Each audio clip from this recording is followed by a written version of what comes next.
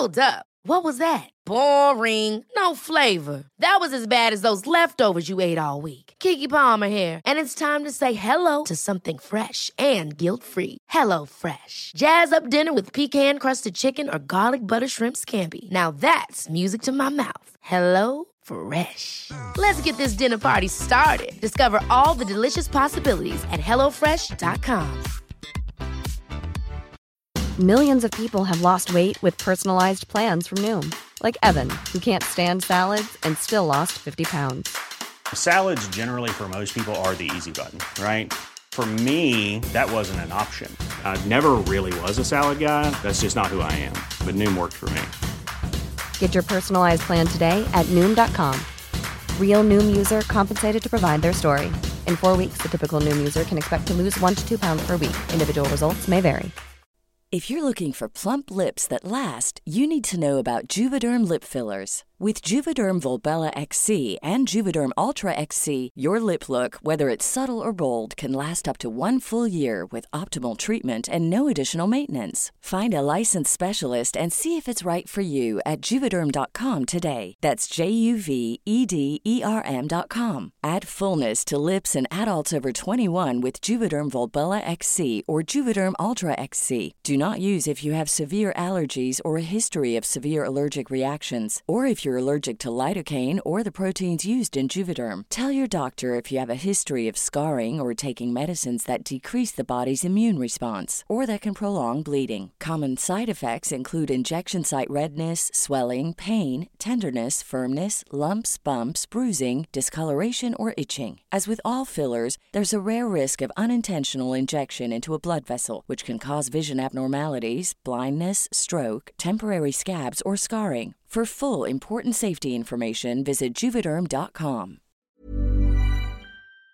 Nu ser jag min pappa med 5 pansarbilar bakom sig med 25 stycken livvakt. Förstår min pappa varför han tog det beslutet och längtan till hemlandet.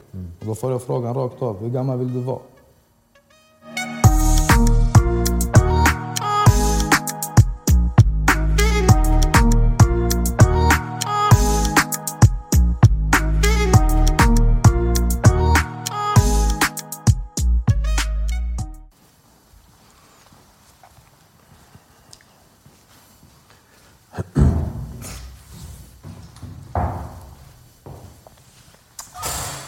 Hej på er och välkommen tillbaka till Dialogis. Det här är ett specialavsnitt från Malmö.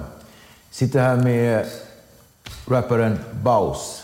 Och jag vet inte var jag ska börja, men det jag tänker på är livshistoria. Jag tänker på tragedi.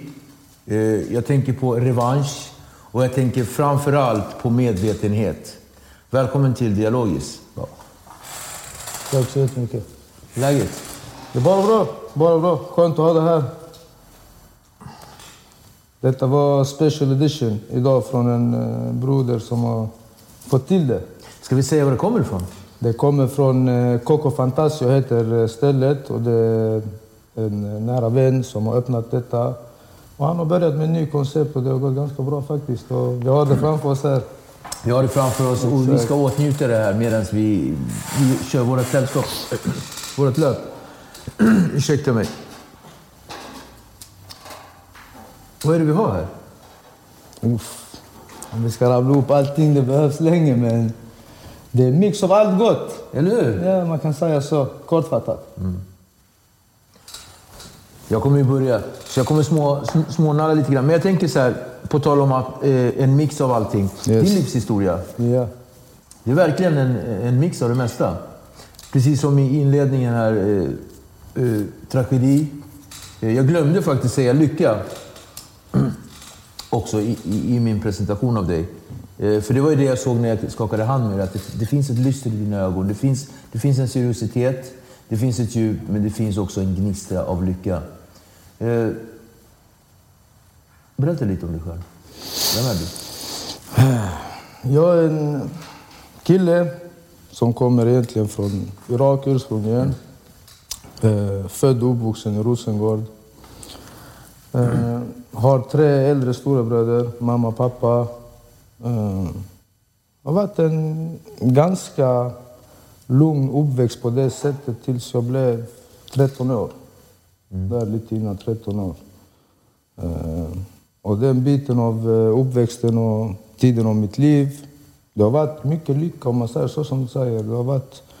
Jag var målinriktad redan som liten, ung. Och jag var stolt, jag hade 3 äldre bröder. Jag var den kaxiga tjockisen som var i Rosengård. Det var på det sättet, gillade att spela fotboll. Skötte mig i skolan jättebra faktiskt. Tills det blev 2003. Och då vände allting, om man säger så. Det blev ett nytt liv.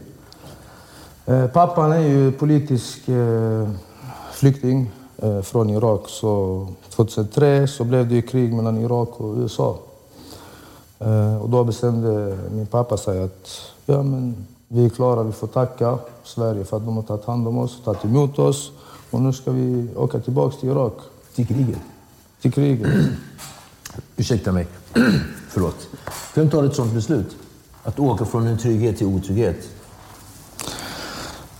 Det kan tolkas på olika sätt och jag har haft många diskussioner när det kommer till just den här punkten. Och från min perspektiv så, idag när jag är en vuxen man, så kan jag förstå min pappa varför han tog det beslutet. Och längtan till hemlandet, längtan till sina föräldrar som han inte har träffat, eller sin familj, sina bröder och systrar på mer än 20 år. Så när jag var ung såg jag inte det på det sättet. Jag såg det mer okej. Jag ska flytta till mitt hemland som jag aldrig har varit i. Vad hände där då? Som sagt, innan vi skulle flytta, jag har en äldre broder till mig som också har varit med mig väldigt mycket i hela min livsresa. Och då åkte min pappa och honom till Irak för mig och min mamma. Och mina 2 äldre bröder, de var vuxna då. De fick ta sina egna beslut om de ska stanna kvar eller åka. Så min bror och min pappa åkte före oss. Och jag tror det var 2 veckor innan jag skulle åka och flytta. Då jag och min mamma skulle åka iväg. Så mådde jag dåligt helt plötsligt. Någonting stämde inte med mig. Känslomässigt eller fysiskt? Fysiskt. Känslomässigt, fysiskt, psykiskt. Men det var ingen psykos eller någonting sånt. Men någonting var fel på mig. Det var känslomässigt, det var kroppsmässigt, allt möjligt. Jag har en ego. Väldigt stark ego. Min mamma ville ta in mig till vårdcentralen. Kom, vi går in, kollar in där. Nej, jag vill inte. Till slut min äldsta bror sa vi måste gå in där. Så detta är inte normalt. Då gick vi in till akuten, tror jag det var. För det var kväll och jag mådde väldigt dåligt. Och då visade det sig att jag hade diabetes typ 1. Okay. Så det var redan där som mycket annorlunda i mitt liv började hända. Var du mycket överviktig? Ja, det var jag faktiskt. Jag tänker diabetes, överviktig. Precis. Tröst åt du mycket som liten? Jag älskar godis. Jag älskar choklad, jag älskar sötsaker. Och det vet alla som känner mig också. Och även tyvärr nu när jag har diabetes också. Det är mycket svårt för mig att stå emot. Men tillbaka till frågan, ja, jag var överviktig. Jag gillar godis. Jag älskar att dricka cola. Och som alla andra barn, om man säger så. 100%. Hur tog du emot det här budskapet eller beskedet? Kunde du förstå allvaret i den här sjukdomen redan som 13-åring? För att det kan vara ju svårt för ett barn att liksom...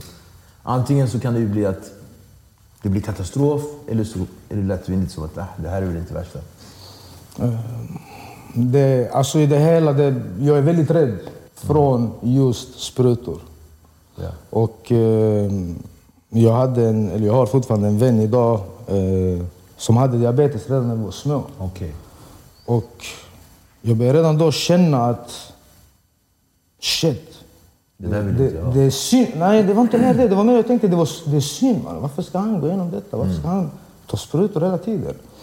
Så jag hade en liten medvetande om hur det funkar i det hela. Men till att själv ha det kom som en chock för mig. Men mest som det tog på mig mest var min mamma.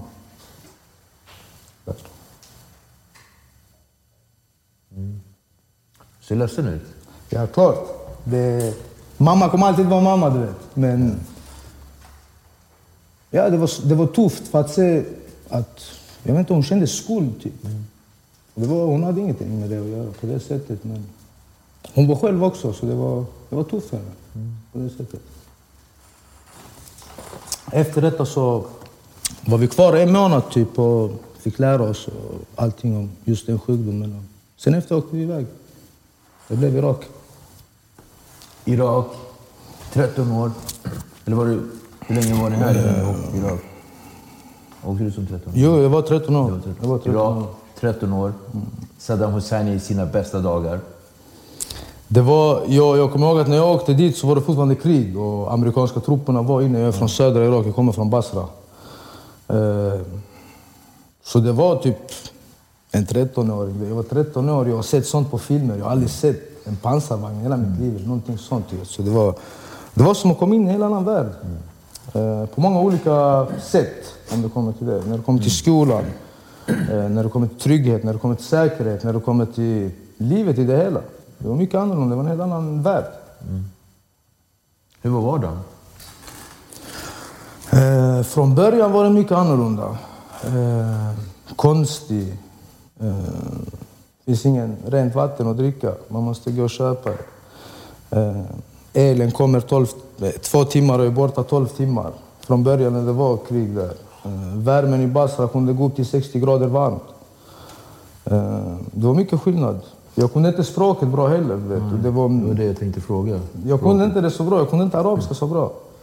Så den lilla kaxiga Hassan från Rosengård med sina 3 stora bröder som backup är borta nu. Nu är jag på en hel öde om man säger så. Jag inte kan ens försvara mig verbalt. Så jag valde faktiskt där att jag försökte gå i skola. Min pappa försökte lägga mig i skola där också. Jag tror den där är också en helt vrickad historia, men kortfattat, det gick inte för mig. Det gick inte att gå i skola där för mig. Det var en helt annan värld. Sen så såg jag upp väldigt mycket till min bror som redan var där. Till min pappa också. Här, det är en vanlig... Jag såg det som en vanlig pappa. Han är religiös, han går till moskéer, han går till den vanliga respekterade mannen. Men nu ser jag min pappa med 5 pansarbilar bakom sig, med 25 stycken livvakter och så vidare. Jag bara tänkte, okej, det är någonting där. Så att pappa åkte ner dit, det var ju för att, såklart, det fanns ju liksom en anledning till varför han åkte ner. Ja, självklart. Han var högt uppsatt. Precis. Och han var väldigt engagerad i att bygga upp landet då när det var under den perioden. Så det blev en vändning där också, att jag kan inte ha samma mål som jag hade i Sverige. Nu lever jag ett annat liv. Vad blev det då? Det blev mycket olika. Till att det började först med att jag ändrade mitt personnummer där. Jag blev äldre. Jag ville inte vara den lilla Hassan längre. Nej. Jag ville vara en av de stora grabbarna. För att min pappa är den han är. Jag ser min bror. Jag ser hur respekterad han blir. Och då var det ingen stat den tiden. Så att min storebror kunde gå till skräddarsyn, general, 3 stjärnor, polis överallt och gå ut med sin pistol och få den respekten. Ingen kunde säga något. Så för en 13-åring där, jag håller på att bli 14. För mig det var en dröm. Så plötsligt du var 17? Plötsligt var jag 17. Plötsligt går du in till chefen över Skatteverket personbilvis och sånt. Han vet vem min pappa är för att jag gick dit med min pappa. Och då får jag frågan rakt av, hur gammal vill du vara? Och då tänker jag, okej. Jag har alltid velat vara som min storebror. Då gav jag hans personnummer. Jag är 91, jag är bara 88. 5 minuter efter jag har en ID-kort med en 88 med mitt namn på. Så redan där blev jag mer intresserad typ utav den sidan av livet. Där det var makt, där det var mycket vapen, mycket politiska steg. Där jag följde efter. Så det är en positiv sida? Den är positiv och den har en mörk sida också. Eller låt oss säga bitterljuv. 100%. Som jag brukar säga, rabarber. Exakt. Har du ätit rabarber? Ja, självklart. Ja, den är bitterljuv. Den Exakt. är så här, både söt men ändå så här, vad är det här? Den andra sidan då? Den jobbiga sidan? Den jobbiga sidan? Bli äldre, möta upp människor som lever i en verklighet som är väldigt... Precis. Hur kändes det? För en ung kille från Rosengård som kanske hade samma tankar som Zlatan. Första chocken, om man säger så, var när en minibuss sprängdes med skolbarn. Och det såg vi live, jag och min bror och några andra. Och där vände allting för mig. Där blev det, okej, det är på det sättet. Sakta men säkert började jag lära känna människor och så vidare. Men det var många mordförsök. Det var många sprängningar som var riktade till exempel mot familjen. Det var många kidnappningsförsök. Det var många interna krig som hände i Irak där man fick stå i centrala delen, om man säger sådär. Inbördeskrig hände det där mellan vissa grupperingar och hela den biten. Och det var många svåra situationer, tuffa situationer som en människa ska inte kunna ta, om man säger så. Som till exempel, du går ut, du ska köpa bröd hem, du ser en man hängd i en stolpe. Och det är sådana mörka blickar som får en att tänka tillbaka, okej, var har jag varit i livet? Idag, där jag står idag. Jag har gått igenom det ena och det andra och det ena och det andra och jag har bearbetat det. Jag är där jag är, jag ska bli starkare. Så det var många sådana sidor som hände i Irak. Det var många sidor där släkten, jag kommer från en väldigt stor släkt i Irak, träsket. Och det var där när det kom till språkproblem till exempel. Jag valde att jag skulle gå ut till träsket till mina kusiner. Och där lärde jag mig. Där lärde jag mig hur de levde till exempel. Där hade de inga tv hemma. Där gick de ut och jagade för sin lunch och så vidare. Men de mörka sidorna var mycket mer än de ljusa sidorna de jag hade i Irak, om man säger så.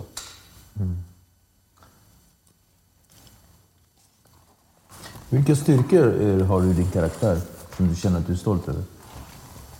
På vilket sätt styrkor? Bra egenskaper.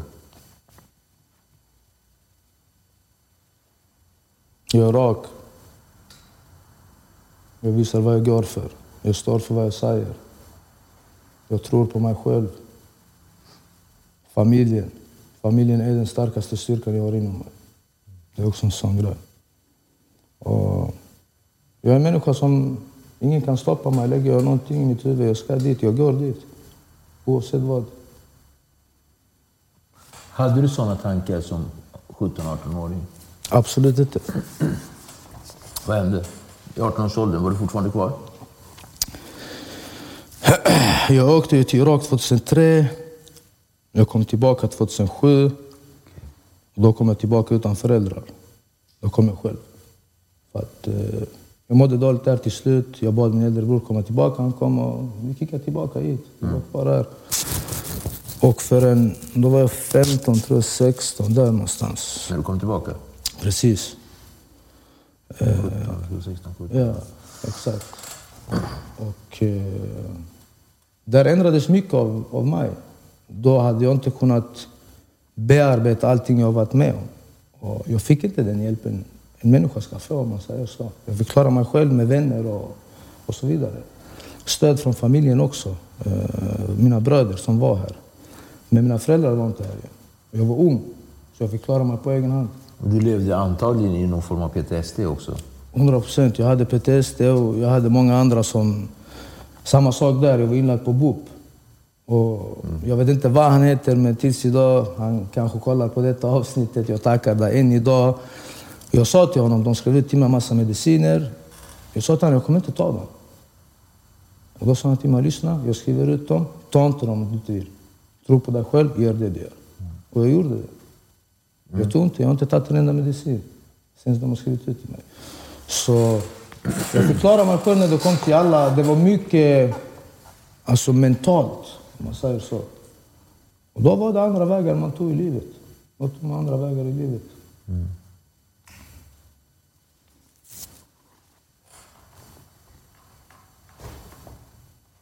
Tänker du på vilka vägar? Nej, inte än. Men någonstans är det där jag hamnar. Men jag tänker, du pratar om BUP och sådär. Studier och levnadsförhållanden. Hur var det? Skolan. Ändå 17 bast. Jag kom tillbaka. Jag åkte till Irak när jag gick i 6:an var det. Jag var där 3-4 år. Jag kom tillbaka. Jag hade inte gått 6an, 7an, 8an, 9an. Så kom jag in på ett gymnasium som det var någon fotboll involverad i det. IV Mabi i Belgien, någonting sånt. Och vi gick en klass. Det var en väldigt rolig klass. Det var många barndomsvänner som var där. Och det var en IV-klass, men med fotbollsinriktning. Så det var halva Rosengård som gick där också, så det var roligt på det sättet. Jag gick en termin, jag klarade upp alla mina grundämnen. Svenska, engelska, matte och så vidare. Jag hade en dröm att bli flygplansmekaniker. Så jag kom in på den linjen med hjälp av de som var i skolan där. Så varade kanske 1 månad. Jag gick i det gymnasiet. Sen så blev jag efterlyst för ett brott jag gjorde, det var trån. Jag var på rymmen kanske 1-2 månader. Vad ska du? Ja. Vad ska du? Du springer iväg, du är på rymmen nu och grejer. Vänta, berätta om det här rånet. Jag var ung. Du sprang snabbt nu här. Ja, faktiskt. Ja, men det var någonting som... Man vill ta det kort faktiskt, men... Bara för att en åsne födde stallet inte att det är hästkompis. Kör! Hej. Jag var 16 också. Jag var 16 år där. Man var vilse. Man ville sätta ribban högt, om man säger så. Man ville inte börja med en personrån eller någonting sådär.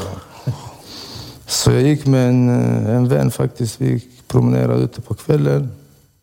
Kollade in till en bank. Och sa till bror, vi tar denna imorgon. Okej.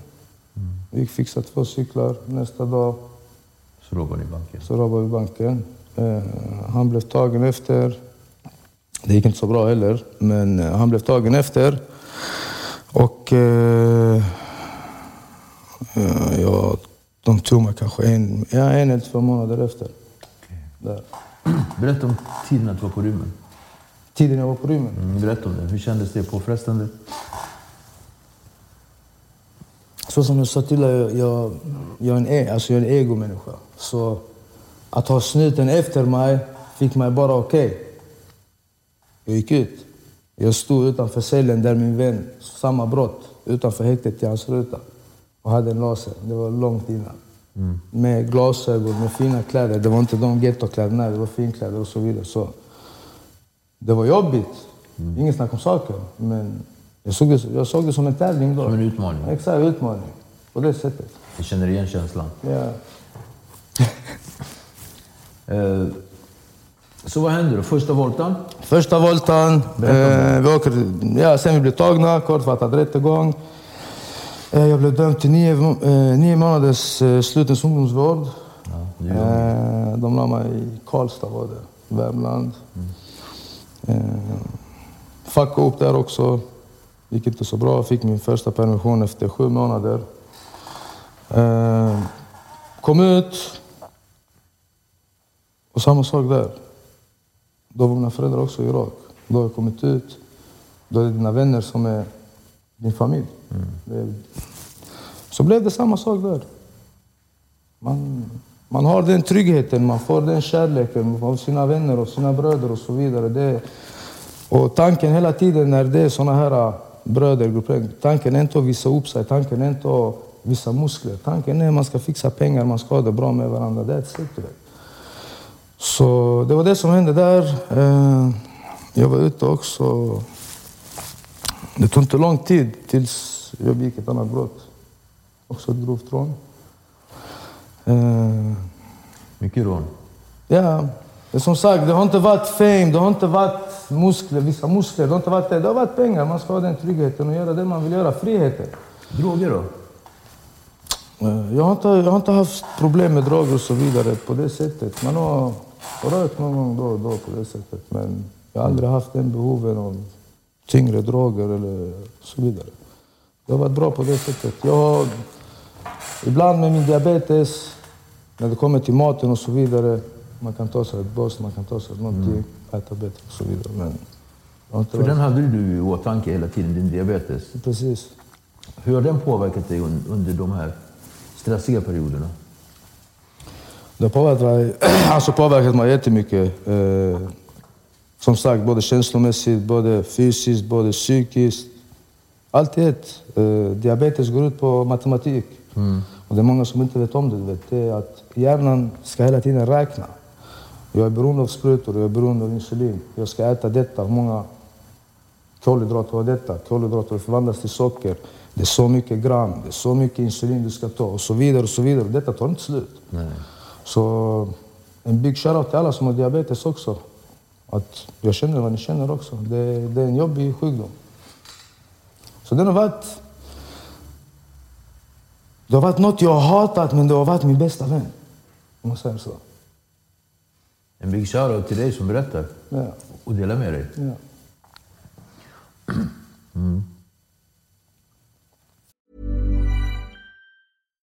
If you're looking for plump lips that last, you need to know about Juvederm lip fillers. With Juvederm Volbella XC and Juvederm Ultra XC, your lip look, whether it's subtle or bold, can last up to 1 full year with optimal treatment and no additional maintenance. Find a licensed specialist and see if it's right for you at Juvederm.com today. That's JUVEDERM.com. Add fullness to lips in adults over 21 with Juvederm Volbella XC or Juvederm Ultra XC. Do not use if you have severe allergies or a history of severe allergic reactions, or if you're allergic to lidocaine or the proteins used in Juvederm. Tell your doctor if you have a history of scarring or taking medicines that decrease the body's immune response or that can prolong bleeding. Common side effects include injection site redness, swelling, pain, tenderness, firmness, lumps, bumps, bruising, discoloration, or itching. As with all fillers, there's a rare risk of unintentional injection into a blood vessel, which can cause vision abnormalities, blindness, stroke, temporary scabs, or scarring. For full, important safety information, visit Juvederm.com.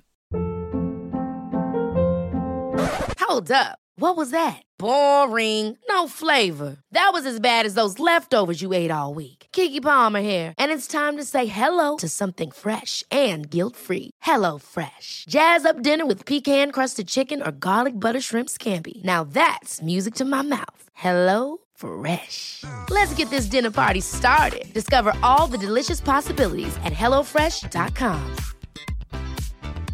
Hiring for your small business? If you're not looking for professionals on LinkedIn, you're looking in the wrong place. That's like looking for your car keys in a fish tank. LinkedIn helps you hire professionals you can't find anywhere else, even those who aren't actively searching for a new job but might be open to the perfect role. In a given month, over 70% of LinkedIn users don't even visit other leading job sites. So start looking in the right place. With LinkedIn, you can hire professionals like a professional. Post your free job on linkedin.com/achieve today. Hey, folks, I'm Mark Maron from the WTF Podcast, and this episode is brought to you by Kleenex Ultra Soft Tissues, your ally to help tackle your allergy symptoms this season. I love the change of seasons, but nobody loves pollen and all those other things floating in the air that make you sneeze during this nice weather. Kleenex Ultra Soft Tissues are hypoallergenic and allergist approved, so fight back against watery eyes and runny noses without worrying about irritating your skin. For this allergy season, grab Kleenex and face allergies head on. Hey, it's Ryan Reynolds, and I'm here with Keith, co-star of my upcoming film, If, only in theaters May 17th. Do you want to tell people the big news? All right, I'll do it. Sign up now and you'll get unlimited for $15 a month and 6 months of Paramount Plus Essential Plan on us. MintMobile.com/switch. Upfront payment of $45 equivalent to $15 per month. Unlimited over 40 gigabytes per month. Face lower speeds. Videos at 480p. Active Mint customers by 531.24 get 6 months of Paramount Plus Essential Plan. Auto renews after 6 months. Offer ends May 31st, 2024. Separate Paramount Plus registration required. Terms and conditions apply if rated PG. Det mest tragiska du har varit med om?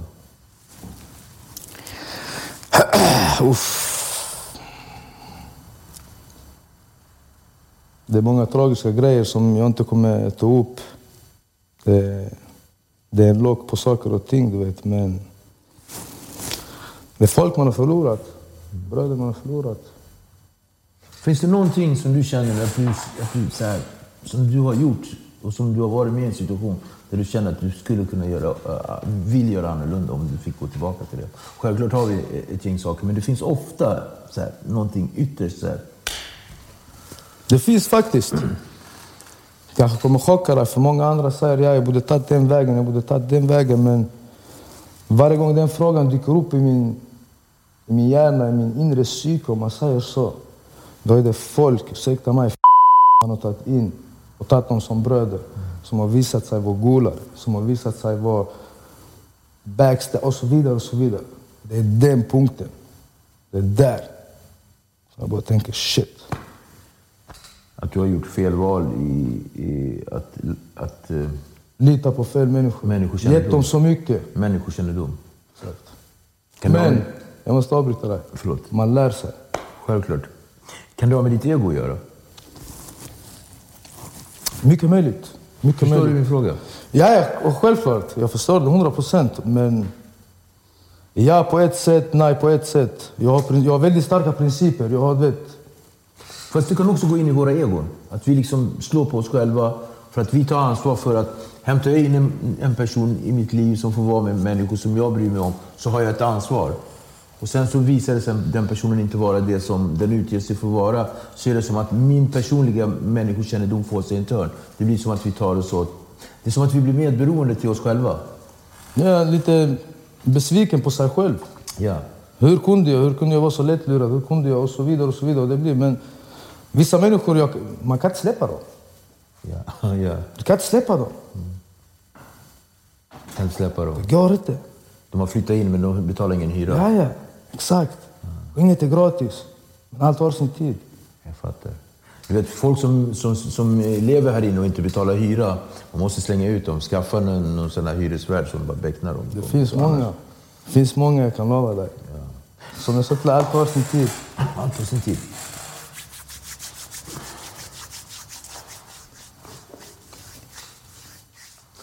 Musik. Musik och lycka. Berätta. Musik har alltid varit där för mig. Om du kommer till att det börjar med poesi, att det börjar med skrivande, jag vet inte hur man kan tolka det, men rap har alltid varit där för mig. Jag har alltid velat skriva i min starkaste sidor. Och genom att jag har skrivit så mycket, och det är jättelite det jag har släppt ut. Men sen finns det telefoner som man har tappat, det finns hittan, dittan, men det har varit en psykolog för mig. Det har varit min bästa vän, det har varit min bror, det har varit min mamma, det har varit min pappa. Jag kan rabbla upp 100,000-tals. Men den har varit där. När jag har känt mig sårad, jag går dit och skriver. Du har hela tiden haft det med dig? Exakt. Sen så jag har varit liten. Sen så jag har varit inne i cellen. Sen så jag har varit själv. Sen så jag har varit glad. Alltså hela tiden. Den finns där. Och jag har aldrig haft rätt chans, som man säger. Det har funnits. Familjen har stått där. Mina bröder har stått där jättemycket för mig. Till att, från att bygga studio till mig. Till att hyra. Till att... Alltså, de har gjort allt för mig. Man säger på det sättet. Ordagrant. Men det har alltid dykt upp något. Och idag jag fattar. Jag är troende på mitt sätt. Jag kan inte säga nu att jag har gjort en egen religion. Men jag tror väldigt mycket på Gud. Att han har varit där för mig i svåra situationer. När det har varit mellan liv och död. Jag är levande idag. Och du ser mig. Jag är inte död. Så när det kommer till den delen. Det är också saker som jag tänker tillbaka. Okej, varför blev det inte så? Jag ska göra en release. Mina bröder öppnar värsta grejen till mig. Sjukaste studion. Boka in riktigt feta artister. En vecka innan börjar plötsligt jag bli häktad. Kan det vara The Hungry Ghost? Jag vet inte. Gatan ropar. Mörkret ropar. Vi har varit så vana att leva i kaos. Så att när det plötsligt inte är kaos så skapar vi ett eget kaos. För att kunna få vara i det som vi är tryggast i.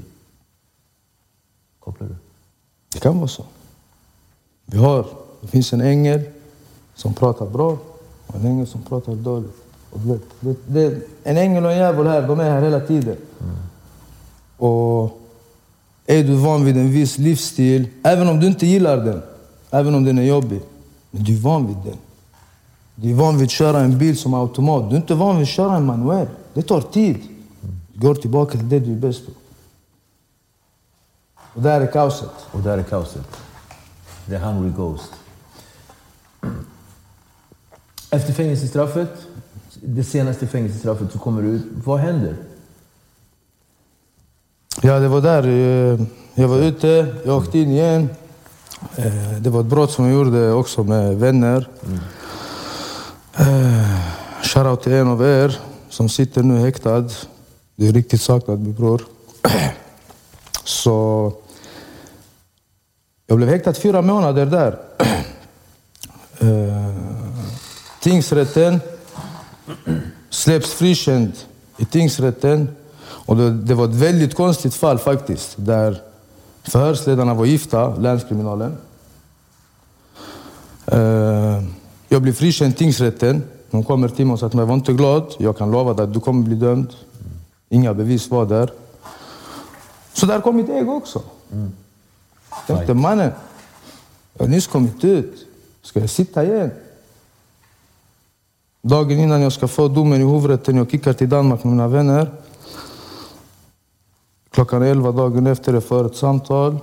Du fick 1 år och 9 månader. Okej. Jag hade pengar då. Jag sa till mina vänner, vi hade haft en väldigt skön kväll när vi hade festat och så vidare. Jag tog flyget till Beirut. Från Beirut till Dubai. Jag var i Dubai 2 veckor. Jag ringde till förställan också. Jag vet att du tittar på den också. Du kommer känna dig själv. Och jag sa till henne, kolla var det är, kolla var det är. Jag är i stranden.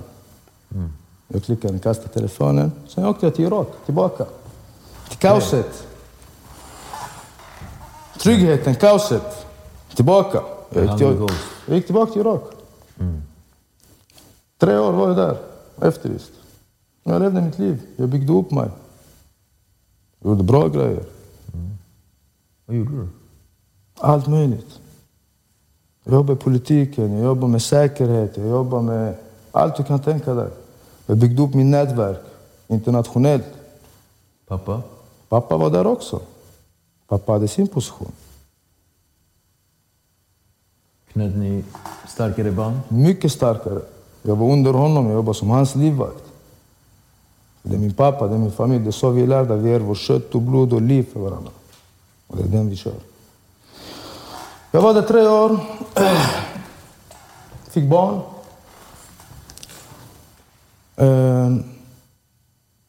Hon jag var med då, min exfru, hon kom till mig till Irak. Vi gifte oss där, hon blev gravid. Vi kom tillbaka. Nu är jag 21 kanske. I Sverige, efterlyst. Med en kvinna som är gravid med ditt barn. Det börjar en ny kapitel. Det är en ny kapitel där nu. Jag var ute 3 månader, träffade vänner, fixade allting hit, dit, höger, vänster. Sen så åkte jag in. Satt jag inne i Tidaholm, sen från Tidaholm fick jag åka till Högsbo. Fotboll, just det, där också. Jag fick min dotter också. Men jag satt mitt straff. Och då kom jag ihåg att jag hade sparat mina permissioner, de 72 timmarna.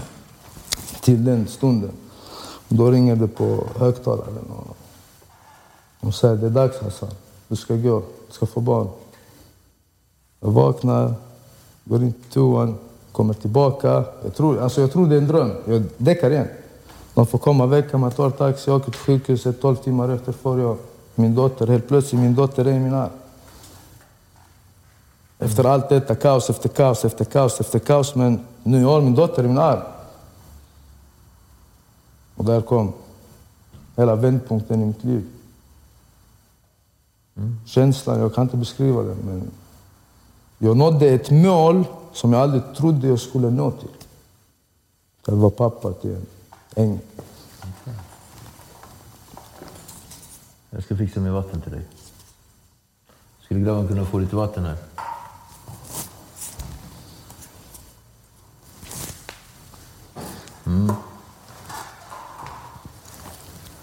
Vägen tillbaka då? Positivt, negativt? Positivt, negativt. Vad har varit det värsta i uppförsbacken på vägen att komma tillbaka? Jag menar, det är ansvar med en dotter som är... Ja, det där att vet, det är obligatoriska grejer vet, när man installerar sin hjärna. För det där, det går. Det är ditt ansvar. Du som hämtar din dotter, vet, jag kan inte sitta och skylla på någon. Jag gör allt gånger 10 för att göra det bra och säkert. Men sen vill man också hitta sin plats. Man har varit vilse. Man har levt lite höger, vänster. Vem är jag? Och det börjar lite olika. Man börjar lite smått. Olika projekt. Min barndomsvän också. var i Göteborg. Jag flyttade till Kungälv då. Jag bodde i Kungälv. Vi jobbade lite, sparade lite pengar. Sen så flyttade vi till Thailand faktiskt. Till Phuket. Så där var det? Ja. Driften fanns kvar, hör jag. Ja. Jag tänkte att nu jag har familj och sånt, jag ska bli något, jag ska nå något. Jag ska inte behöva jaga pengar hela tiden, det ska rulla in. Jag ska kunna njuta. Jag åkte till Thailand, köpte ett hotell, vi kunde inte reglerna och sånt. Det var den 59%, den ska äga så. Sen hämtade en advokat som kunde svenska. Och det gick bra. Vi fick lite hjälp där av en svensk vän också med att fixa allting. Ingen blev blåst? Ingen blev blåst, tack och lov. Jag var där 3 månader. Och han kommer ihåg det. Nu han tittar på det säkert. Vännen som jag öppnade hotell med. Nej, alltså vännen som jag öppnade hotell med. Men vi var 6 månader var vi, just det, 6 månader. Efter 6 månader vaknar jag en dag och bara tänker Gud kommer bränna mig efter varje dag hur jag har levt här. Exakt den känslan. Jag skriker till min vän som andra, hej! Vadå, vad menar du? Jag har syndat för mycket. Jag ska inte leva på detta sättet. Nu kommer en helt annan ego in i mitt huvud. Okay. Han bara, man är dum i huvudet. Gå och lägg dig. Går och duschar, går ner, bokar min biljett. Och drar igen. Kickar klockan kanske 7 eller 8 på kvällen till Sverige. Skriver hela hotellet på min väns namn. Och kickar tillbaka till Sverige. Vad springer du ifrån? Vad är det du flyr ifrån? Min dåliga sida. Ditt samvete? Nej, ordagrant. Min dåliga sida. Jag är olika människor. Jag kopplar. Jag är inte bipolär. Ja, det har jag förstått också. Men jag är olika människor. Jag har en mycket dålig sida. Jag har en dålig sida. Jag har en bra sida. Jag har en mycket bra sida. Ja. Vilken är det som sitter här? Den bästa. Jag tänker så här. Vad är det som framkallar dessa sidor? Vad är det som framkallar? Ja. För det måste vara någonting. Jag menar, om du är i Thailand och du känner plötsligt att du vaknar en dag. Du har familj, du har allting där. Och du känner att du vill tillbaka till Sverige. Okej. Om du... Nej, familjen och sånt var Sverige. Alltså, det var redan i Sverige? Ja, men precis. Ja. Om du... Jag förstår själva grejen när man är efterlyst och ska avtjäna ett fängelsestraff. Ja. Då drar man till Irak. Här är jag inte efterlyst ingenting. Här var du inte efterlyst ingenting. Kan du se parallellen till det som du har med din egen far? Mannen som av ren lojalitet till sitt land och sitt ord, Sharaf, valde att från Sverige lyfta sig upp och åka tillbaka till sitt hemland som är i krig. Är det honom du identifierar dig med? Det är min bästa förebild. Min pappa är min bästa förebild. Och vissa grejer man lär sig när man är liten fastnar i hjärnan. Speciellt när det kommer till någon du ser upp till. Yeah. Som din pappa, som en präst, som en imam, som en. Och så mycket som min pappa har fått in i min hjärna om dunya, om detta livet vi lever i idag och livet efter. Om goda handlingar och dåliga handlingar. Om frestelse. Och så. Och det finns någonting där bak i mig som kan trycka på pedalen lite. Är det inte så att du söker din pappas godtycklighet? Nummer 1. Att du gör det här egentligen för honom? Det är nummer 1. Det finns till och med, som jag sa till dig, jag är muslim, Ravat al-Waliden. Det finns en viss, din mamma och pappas godkännande, din mamma och pappas blessing. Att de accepterar det du gör. Det är nummer 1. Så det finns en viss koppling där också. Jag vill göra min pappa stolt. Vart är du på väg nu då? Vad menar du? Ja. Ska vi vara rädda för att du kanske måndag morgon den 9 eller 10 plötsligt tar ett flyg till Dubai?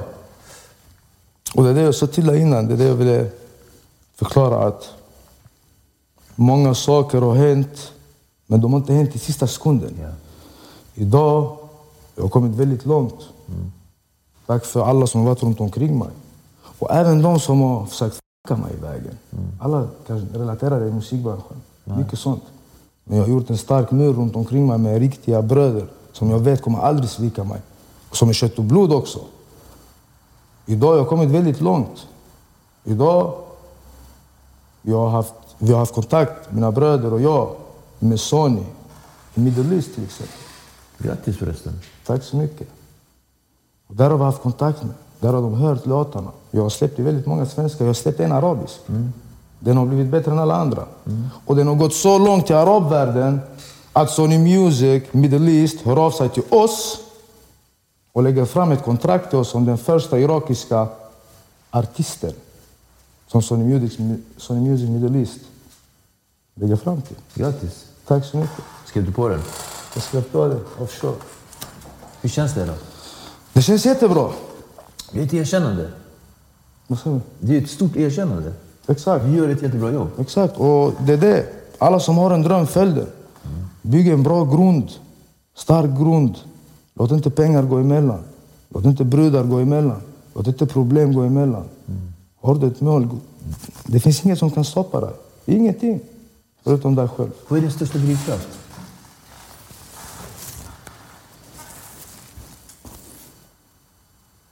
Just nu, i musiken, att visa alla som inte trodde på mig att de hade fel. Känns det som att du har ett behov av revansch? Absolut inte revansch, inte på det sättet. Jag har större mål. Nej. Nu är det mycket större mål, nu är det mycket, helt annan fokus, du vet. Det är det. Men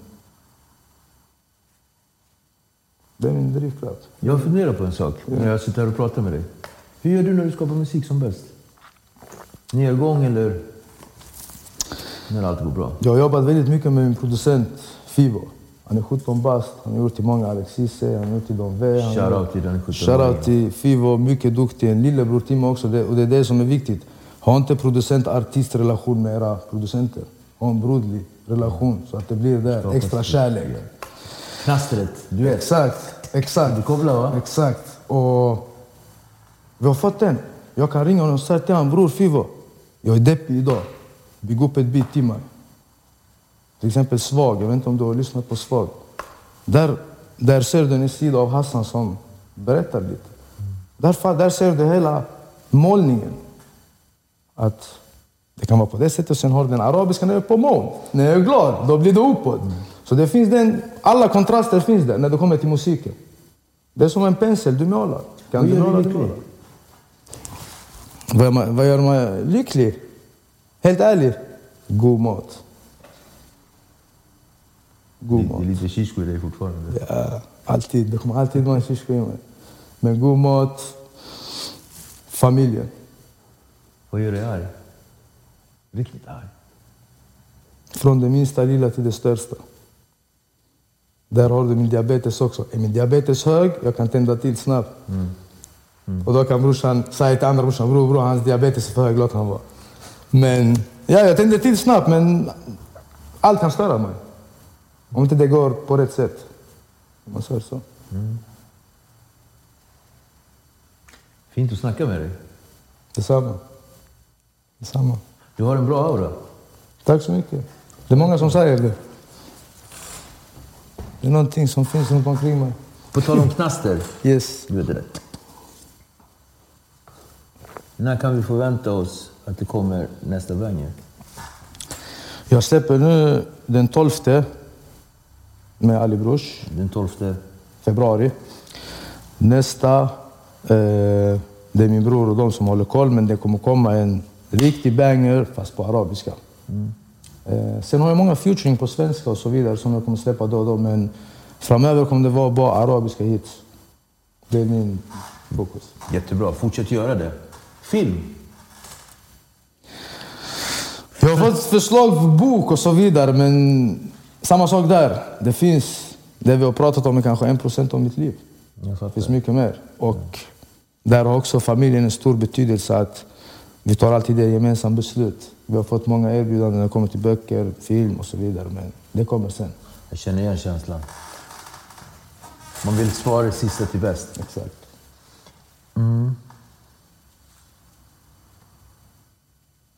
Jag har ändå en till fråga som jag måste få svar på.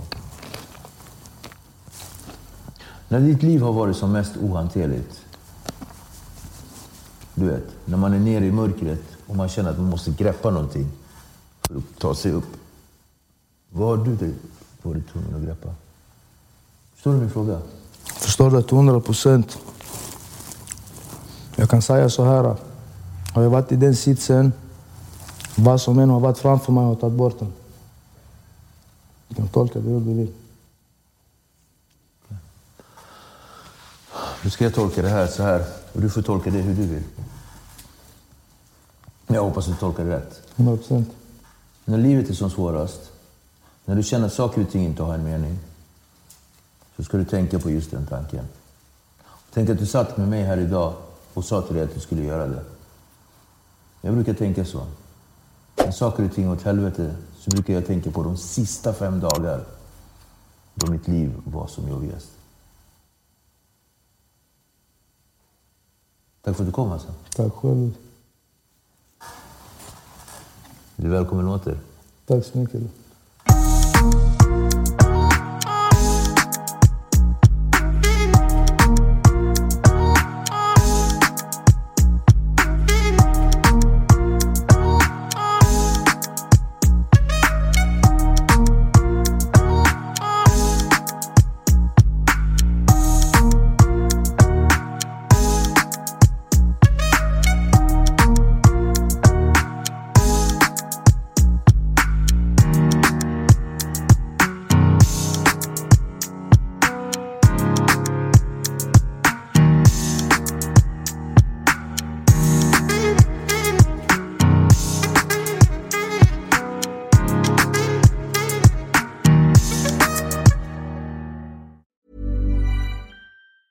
Ever catch yourself eating the same flavorless dinner 3 days in a row? Dreaming of something better? Well, HelloFresh is your guilt-free dream come true, baby. It's me, Keke Palmer. Let's wake up those taste buds with hot, juicy pecan-crusted chicken or garlic butter shrimp scampi. Hello Fresh. Stop dreaming of all the delicious possibilities and dig in at HelloFresh.com. Let's get this dinner party started. If you thought the only way to get a more defined jawline with natural-looking results was through surgery, think again. Juvederm Volux XC is a non-surgical injectable gel filler that improves moderate to severe loss of jawline definition and can help you achieve natural-looking results with little downtime. Even better, this improved definition lasts up to 1 year with optimal treatment. No maintenance required. Improve jawline definition for a smooth, sculpted look with Juvederm Volux XC. For important safety information and to find a licensed specialist, visit Juvederm.com. That's JUVEDERM.com. Not for people with severe allergic reactions, allergies to lidocaine, or the proteins used in Juvederm. Common side effects include injection site redness, swelling, pain, tenderness, firmness, lumps, bumps, bruising, discoloration, or itching. There's a risk of unintentional injection into a blood vessel, which can cause vision abnormalities, blindness, stroke, temporary scabs, or scarring. Talk to a licensed specialist to find out if it's right for you. Hey, folks, I'm Mark Maron from the WTF Podcast, and this episode is brought to you by Kleenex Ultra Soft Tissues, your ally to help tackle your allergy symptoms this season. I love the change of seasons, but nobody loves pollen and all those other things floating in the air that make you sneeze during this nice weather. Kleenex Ultra Soft Tissues are hypoallergenic and allergist approved, so fight back against watery eyes and runny noses without worrying about irritating your skin. For this allergy season, grab Kleenex and face allergies head on.